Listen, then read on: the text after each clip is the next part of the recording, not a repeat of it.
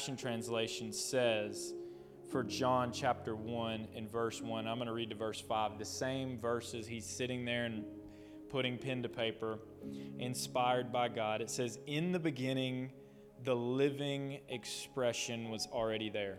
So it substitutes word for living expression. It says was already there, and the living expression was with God, and yet fully God. And I first, when I read this, I was like, I was trying to make sense of it, and I still fully haven't made sense of it. And I don't think I ever will, but that's the beauty of it. But the living expression, like I said, the English Standard Version says word, but the Passion says the living expression. And it added so much more context to what John is sitting there writing and what he's trying to express. And I wanted you to see the frame of mind that John would have been in, possibly, as he's writing this. As he's sitting there explaining himself, saying, I want to start at the beginning. But not just Abraham, not just Noah, not just the garden. Even before then, I want people to realize that he existed even before all of those events. He didn't have to be something that you could contextualize or something that you could touch or something that you could feel. And that really is the essence of what I want to bring to you tonight. I don't really have a lot to say, because I really want this to be something that you reflect on. So let's continue. And it says in John chapter 1 and verse 2, it says, they were together face to face in the very beginning. And through his creative inspiration, this living expression made all things. For nothing has existence apart from him. In verse 4, a fountain of life was in him. For his life is the light for all humanity. And then verse 5, and this light never fails to shine through darkness. Light that darkness could not overcome. And what I want to do is I want to read to you the little note that the Bible app has when it is explaining living expression. In terms of, you can look at, is it reading the word or living expression? I want to give you what it says, why it says it uses living expression. It says, some have translated this rich term as word, though the Greek term logos means to be may be rendered word. It would be wrong to think it indicates primarily a lexical unit in a sentence. Logos is more accurately understood. So it's saying, it's trying to say that it's much more than a word on a page. It's saying it would be wrong to think that it's just that. Logos is more accurately understood as a form of self-revealing or a message. Jesus Christ is the eternal message, the creative word, and the living expression of God made visible. He is the divine self-expression of all that God is, contains, and reveals in incarnated flesh. And I love this part. This just made a lot more sense to me. Just as we express ourselves with our words, God has perfectly expressed himself in Christ. Jesus is God's story. So I love that they use living expression, because as it says, we express ourselves with our words. So this term word, what it means when it says in the beginning was the word, it means this is God expressing his living expression, which is Jesus. I want us tonight, my hope from this is I want us to familiarize ourselves with the living expression. Many would reject this notion completely because they would suggest it points or it paints God out to be some abstract concept or ideology. And then they would go on to say that, no, he's not just something that you can't make sense of. He's not just an expression. And they would begin to say and put it in explicit terms of why he is a human, why he is man, why the Word became flesh. But I would kind of push back against that. Like, yes, those things are true. And I think so often you and I are told that. I don't believe that's our problem. I think sometimes we view him so much as a person, and I'm talking about Jesus. We view him so much as a person that he loses his godlike qualities in our conscious minds. We only tend to connect with him in settings like this, or maybe in our prayer time, and we miss a living, breathing expression that comes to us in all forms and at all times. And that, when I read this week, was the conviction that I felt. In the beginning was the living expression. And when I see that, it hits me like a ton of bricks, because I recognize he's much more than what I've made him out to be. He's much more than the way that I conceptualize Jesus on a daily basis. He loses qualities like transcendence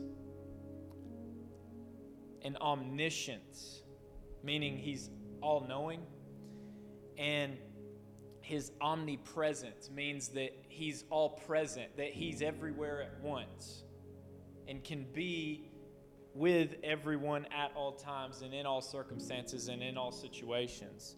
Or his omnipotence, which means that he is all-powerful, that he actually has power over everything, even when we think it could be possible that he doesn't. Our minds disconnect, and oftentimes because we aren't seeing him in our circumstances. We aren't seeing him as already knowing and being at the end of whatever the thing is that we can't see through at the moment. We aren't seeing his presence and his power over our situations. So he very much becomes a person. He very much becomes human form. He very much becomes just like you and I, who can't be everywhere all at once, who can't know everything, and who cannot be all-powerful over every circumstance. We shrink him down to our mirror image, when in fact he is the living expression. And I believe that's what we need. You and I, we need that living expression that John speaks of, that has always existed. We need the one who was always plan A. Like, how refreshing is that to know that God didn't make a mistake? That God wasn't giving us a trial run in the garden, but that the plan was always the living expression. In the beginning, the living expression. In the beginning, Jesus, the expression of all God is. And that his plan was always to restore and redeem and love. That he is the light of the world that the darkness cannot overcome, and that all things were and are created through him. The living expression. It changes the way I see Jesus. It changes the way I live my life. It changes the way that I see my circumstances, because now I can see all around me a living, breathing expression of who God is. And I'm going to get to that. I've got some further evidences for you. Romans chapter 1 and verse 19, it says this. I love this, because if you're sitting there right now and you're thinking, I don't really know if I can make contact with this living expression. I don't really know if I can get down with that wording. I don't really know if I can understand that. I want to give some context with these other verses that blew my mind, that kind of show us that Jesus very clearly is an expression as much as he is a man. And trust me, the Bible makes it very clear that he was and is a human and God all at once. The Word became flesh. I'm not contradicting that at all, but I'm trying to get us to see that he is all around us and at all moments and at all times and at all circumstances. It says, in reality, the truth of God is known instinctively. For God has embedded this knowledge inside every human heart. I thought that verse was so unique. God is known instinctively and embedded into our hearts. Opposition, Romans 1:20 says, opposition to truth cannot be excused on the basis of ignorance. Because from the creation of the world, catch this, the invisible qualities of God's nature have been made visible, such as his eternal power and his transcendence, things I was just talking about. He has made his wonderful attributes easily perceived. Foreseeing the visible makes us understand the invisible. So then, this leaves everyone without excuse. These are some powerful, powerful scriptures. What a reminder, what an encouragement that his visible qualities make sense, help us make sense and understand the invisible. I love that scene where he's sitting there and they're talking about Jesus, and then all of a sudden it thunders. And they're talking about how the earth was without void and without form. And they're talking about how Jesus can be, or he was in the beginning before all things, and he was without form, and he was there. And he's trying to make that point that from the very beginning, Jesus existed. He's trying to go back before anybody would think that, hey, this is when Jesus came onto the scene. He was born of a virgin. That would be what most people would think, oh, this is the beginning of Jesus. He's trying to go back to even before. Jesus has always been. He's always been the plan. And in that moment, you have thunder. And yeah, it's making a remark towards the sons of thunder, because in that moment, Big James has died. This is in the future, and John's sitting there writing this, and they were called, and the scripture tells us they were called the sons of thunder. But I love that, because in that moment, they're sitting there, and he's trying to make that make sense in his mind that he was before all things, and we have this to make sense of it for us. But in that moment, he's trying to understand it in his mind, and it thunders. God's visible qualities help make sense of the invisible. His transcendence and his eternal power. Who do you think made the elements? Who do you think woke you up this morning? Who do you think gave you a beating heart, gave you flowing blood, and gave you oxygen in your body? Who do you think the one is that makes it thunder, makes it lightning? Who do you think the one is that makes it rain? Have you ever been in a situation and you're talking about something and the strangest thing happens, and we call them God moments, and it just happens and you kind of giggle because you're like, what a coincidence. I'm here to tell you tonight there is no such thing as God moments or coincidences. He is the living expression. He is in everything at all times, in every moment. They're all God moments. He's present. He's in your situation. He's in your workplace. He's in your relationship. Oh, what a joy that brings me, that the visible qualities of God inform the invisible. Because guess what? You're living every day of your life with a whole lot of invisible, right? A whole lot of unknown. I really don't know how I'm going to get through this week at work. I really don't know how I'm going to be able to make things work with this person at my job. I really can't stand them. Whatever your invisible situation is, and you're really trying to figure out, what am I going to do? God, where are you? Why have you not fixed this situation? Why have you not made this load a little bit easier and lighter on me? God, where are you?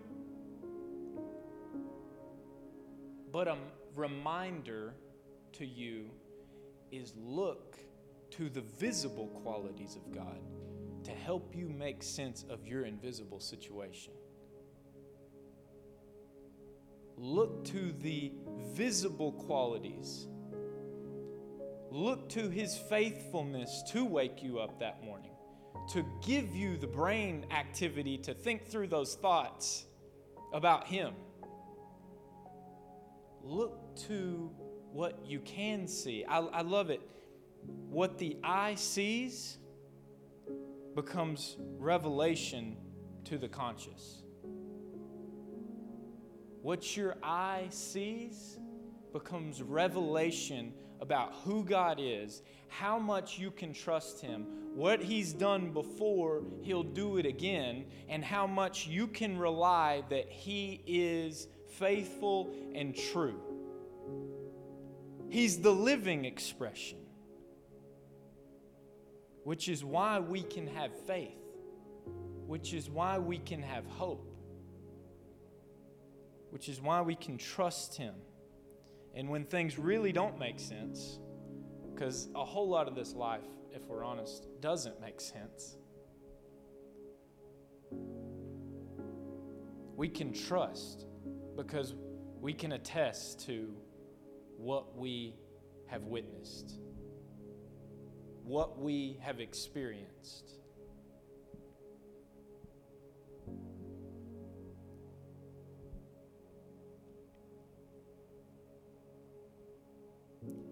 And I love that. I think this is a reminder to you every time you're in a situation where you've got something, what I'm going to call shaky circumstances. You got an illness in the family. You got something that just doesn't make sense at work.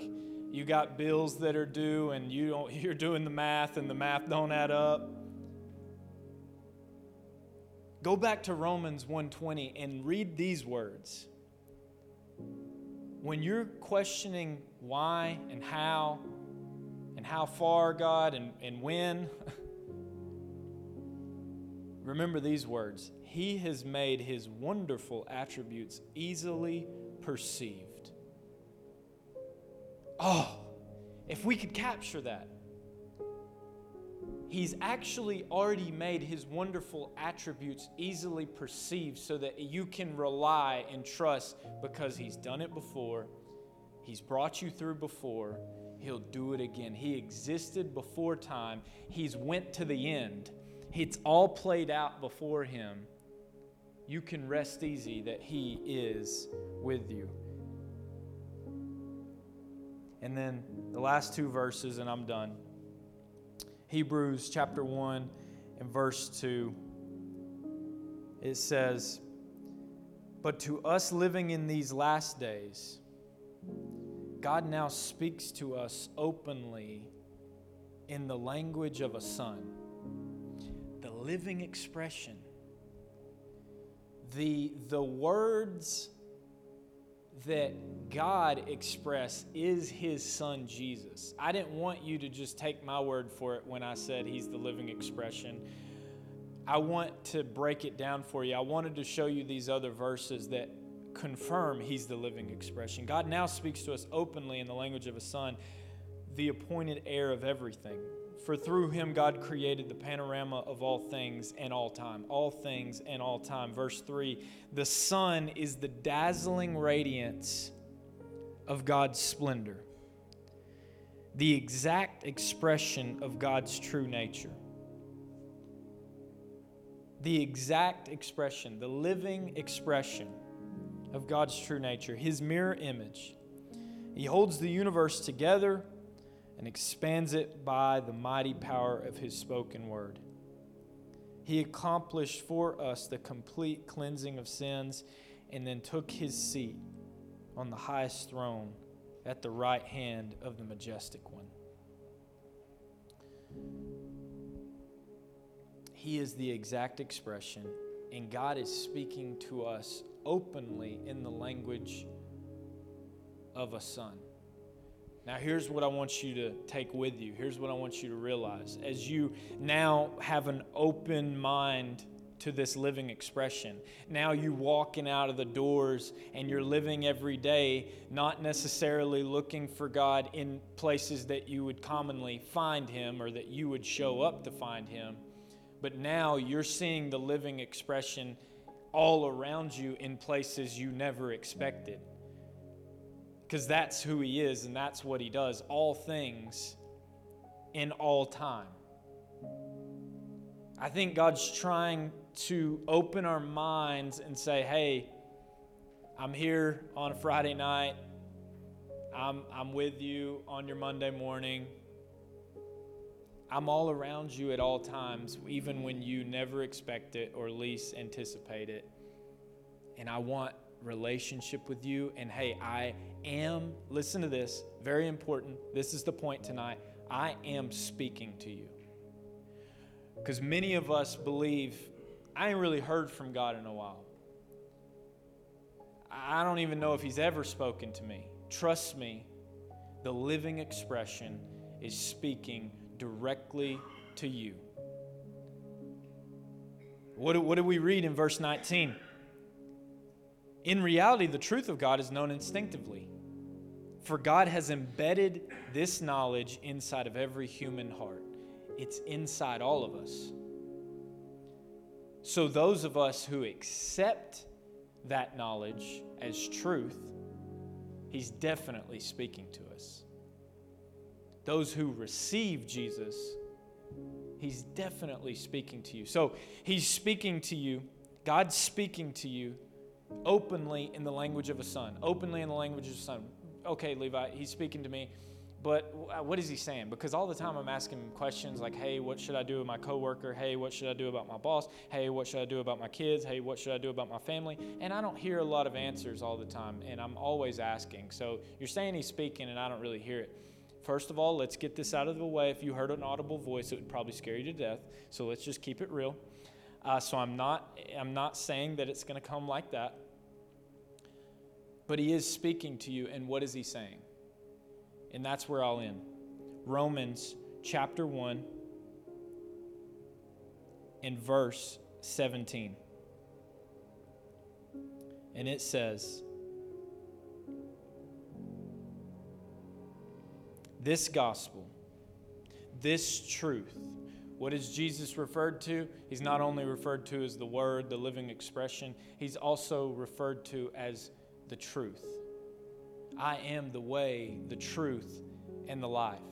The gospel is the truth. This gospel, this truth unveils, I love this verse, and I just discovered it the other night when I was reading. This gospel unveils a continual. Who needs to hear that tonight? Oh, God's speaking to me continuously. Am I open to what he's saying? He is continually speaking to you. This gospel unveils a continual revelation of God's righteousness, a perfect righteousness given to us when we believe. Oh, what good news. To know that God's always speaking to me, but more importantly, he's not speaking to me necessarily about the stuff that I'm always asking him about. He's actually speaking to me about what he believes is most important. And let me tell you, what's most important is the revelation of God's righteousness. God's righteousness. A perfect righteousness given to us, a gift to us when we believe.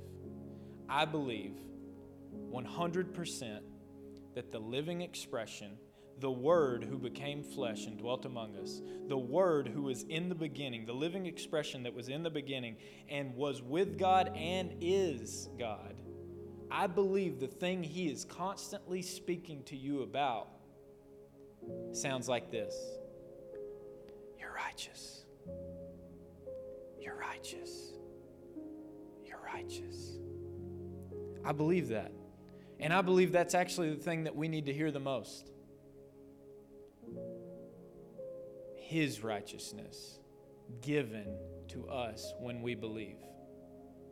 I think we have to make a conscious decision every day of our lives, every morning that we wake up, to believe in that righteousness that is given to us. Not on account of what we do, but on an account of everything He did for us. You're righteous. Hey, you're righteous. I know you got this going on, and I know you got this going on, and I know you're worried about this at your job, and I know you're worried about this with your career. I know you're worried about this with your family. Hey, just slow down for a second, because all those things lead back to the fact that you think you're not righteous. You realize that? Everything we worry about actually is like connecting dots back to the fact that we think we're not righteous, that we think we're not enough, that we think this is the end-all, be-all. I got to get it right here on earth because this is my one shot. You only live once, and I've got to get it right. I can't constantly be in a fight with my coworker. I can't constantly have this going on in my family. This person can't get sick and die because this is our one shot. But guess what? Jesus is continually speaking these words over your heart and over your life. You are righteous. And that is enough. That is the answer to your problem. That is enough to let go of the here and now. That is enough to silence the voice in your head that's worrying about the here and the now. Because the you're righteous that is speaking over you tells you that this is not your only shot, that this is not your only chance, and that this is not your home. So, church, that is what I want to plead to you tonight with. I want us to live every day waking up looking for the living expression, constantly tuning in our ears first and foremost in our life. I'm not saying there's not things that we should deal with and take care of and that we shouldn't pray for things, and we sometimes are obviously going to be worried about things, and we're human. I get that. I'm saying, hey, first of all, make it essential in your life. Make the number one priority to tune in to the one who's saying you're righteous. And I promise you, it will lift a burden off you, whatever it is you got going on every day in your life. Because you can walk away from whatever it is going, I'm righteous. And this will carry me through whatever I'm going through, because it's taking me home. It's taking us home.